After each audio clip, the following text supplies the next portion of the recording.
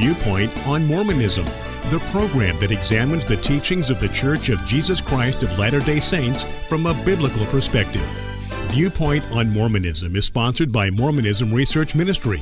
Since 1979, Mormonism Research Ministry has been dedicated to equipping the body of Christ with answers regarding the Christian faith in a manner that expresses gentleness and respect. And now, your host for today's Viewpoint on Mormonism. Welcome to this edition of Viewpoint on Mormonism. I'm your host, Bill McKeever, founder and director of Mormonism Research Ministry. With me today is Eric Johnson, my colleague at MRM. We continue looking at a sermon that was given by President Russell M. Nelson, the 17th president of the Church of Jesus Christ of Latter-day Saints. It was a talk titled, "Come Follow Me," and it was given in General Conference in April of 2019. He begins by telling the story about how he and his wife had visited Paradise, California, after that devastating fire that took place in November of 2018, and he was in a conversation with a young police officer by the name of John, who told him how he was evacuating a lot of people out of harm's way during this Paradise fire, only to wonder and ask himself, where is my family? And of course, the anxiety that he no doubt felt, wondering if his family was safe, must have been a terrible thing for this young police officer to go through. Well, what Russell M. Nelson does is he takes that story and he asks that question again, but more in a spiritual term. Where are your family members if you're part of the LDS Church? And he talks about the mortal probation, he talks about the spirit world, and wondering if you've done everything you need to do in order to make sure that your family is safe. And then he goes on to talk about this teaching as being a teaching of Jesus Christ, which we know is certainly not a teaching of Jesus Christ. It's unique to the teaching of Mormonism. What does he say in the next paragraph, Eric? Jesus Christ teaches the way back to our eternal home. He understands our Heavenly Father's plan of eternal progression better than any of us. After all, He is the keystone of it all. He is our Redeemer, our Healer, and our Savior. Well, first of all, we should explain to our listeners, what does he mean when he uses that expression, eternal progression? Again, this is a unique teaching pertaining to Mormonism, so we will cite Mormon leaders and let them explain for you what this means. So what is eternal progression according to Gordon B. Hinckley, who is the 15th president of the LDS Church? He said this at the April 2005 General Conference: "We are here to test our worthiness acting in the agency which God has given to us. When we die, we shall go on living. Our eternal life is comprised of three phases. 1, our premortal existence. 2, our mortal existence. And 3, our postmortal existence." So there's basically three phases for our lives.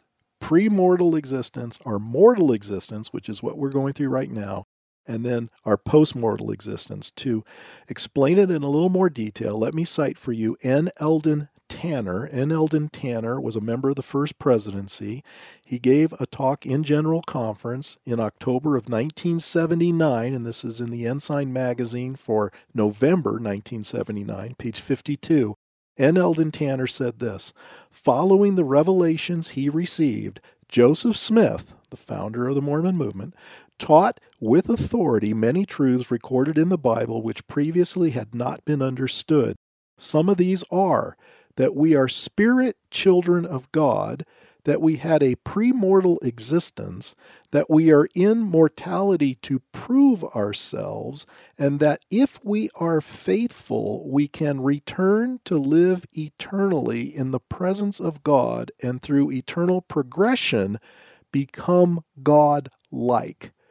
That's what Russell M. Nelson is referring to in this talk, "Come Follow Me." So Latter-day Saint listeners would know exactly what he means by using those expressions. They know what those terms mean.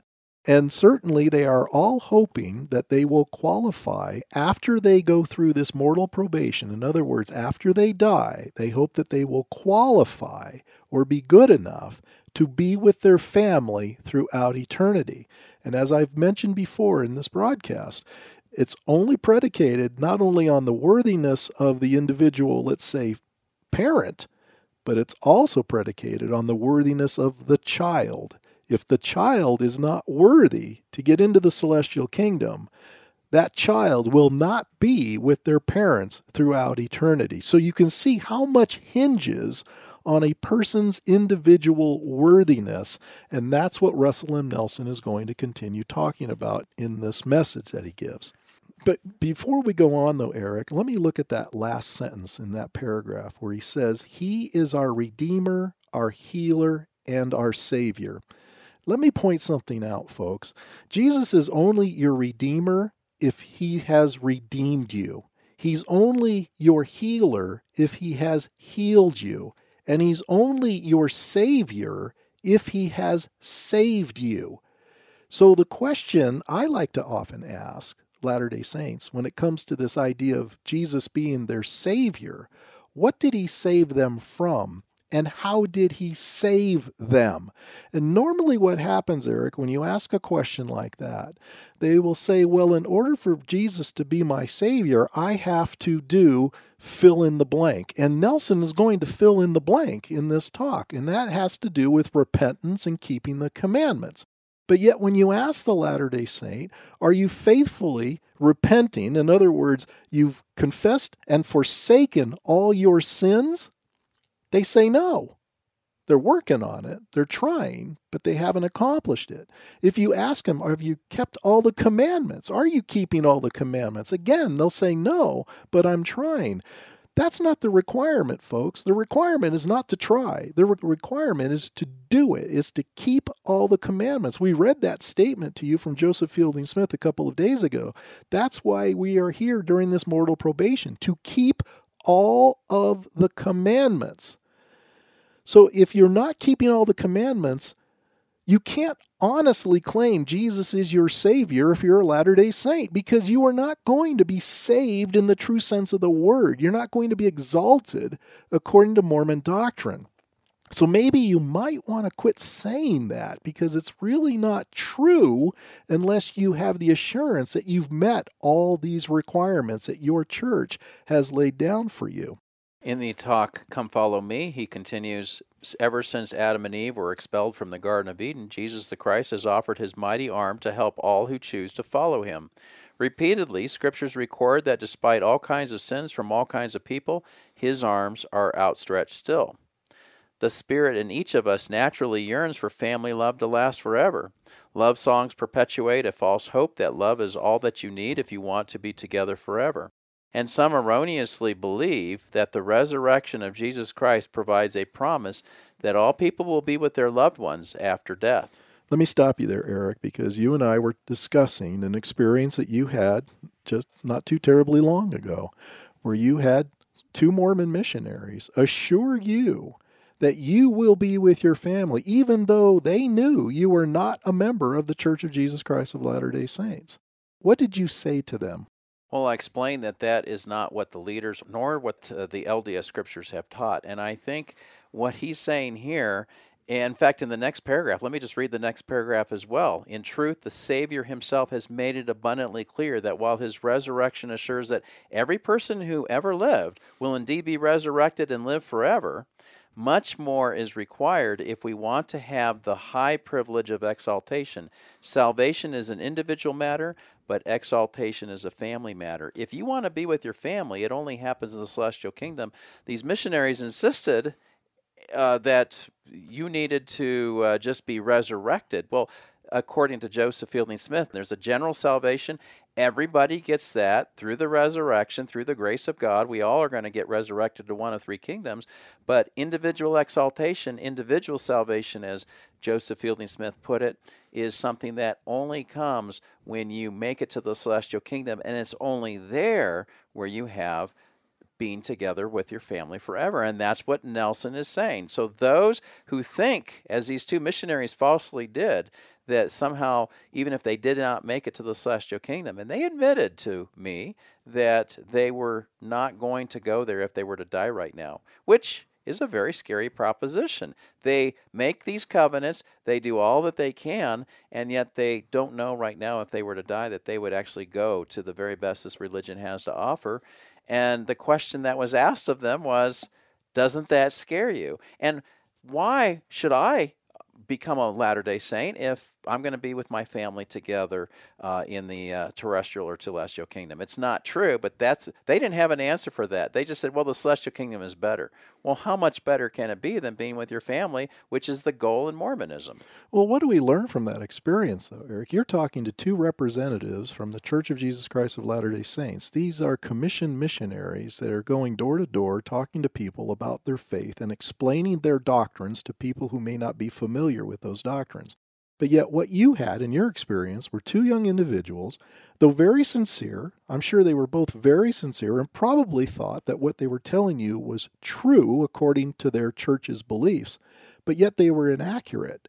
This is why you cannot trust everything you hear from these young Mormon missionaries. As sincere as they may be, as zealous as they might be, I give them kudos for spending 2 years of their life to go out and proclaim what they believe to be true. But Christian, you would be naive in thinking that they're always going to tell you an accurate portrayal of Mormon theology. Here's a case where Eric is talking to two young men, and they're telling him that he's going to be with his family, even though he's not a member of the LDS Church. As Russell M. Nelson is going to make very clear, there's going to be a lot of members of the LDS Church that are not going to be with their families. I think you're bringing up a good point, and I think you need to ask lots of questions of Latter-day Saint missionaries at your door if you invite them in and you're talking to them. They don't know. They're young. I mean, they're 18 years old. They just came out of high school. And so to save face, they may say things that are not true, but they get away with it most of the time because most people don't know their theology as well as maybe you and I would. It was interesting because the one missionary who was telling me all of that, and then I just wanted to verify. So the other gentleman who was the newer missionary was sitting there not saying much, and I said, hold on for a second. Excuse me, Elder, do you believe that as well? And he looked at his companion, and he looked at me, and he said, yes, I do. Now, sometimes if they realize that what's being said by the companion is not true, they'll admit to it. But I don't know if he really understood the implications of what he was saying, which does not conform to what the leaders have talked about, and especially what we're talking about right now, what the top leader of the church is saying, that every person is going to be resurrected, but not every person is going to be with their family. Now, that conversation you had came about after Russell M. Nelson gave this talk in General Conference. What it also shows me is even a lot of their missionaries must not be reading the conference edition of Ensign magazine. Otherwise, they would have had that corrected in their lives. They would have realized that that assumption was not true according to the teachings of their church. And it makes me wonder how many other Latter-day Saints don't pay close attention to what their leaders are teaching in General Conference, even though this is supposed to be an important event because this is when God is supposedly speaking through their leaders. And yet, how many times we've talked to members of the LDS Church, and they seem to contradict what their leaders have taught. We're going to continue tomorrow looking at this talk given by Russell M. Nelson titled, Come Follow Me.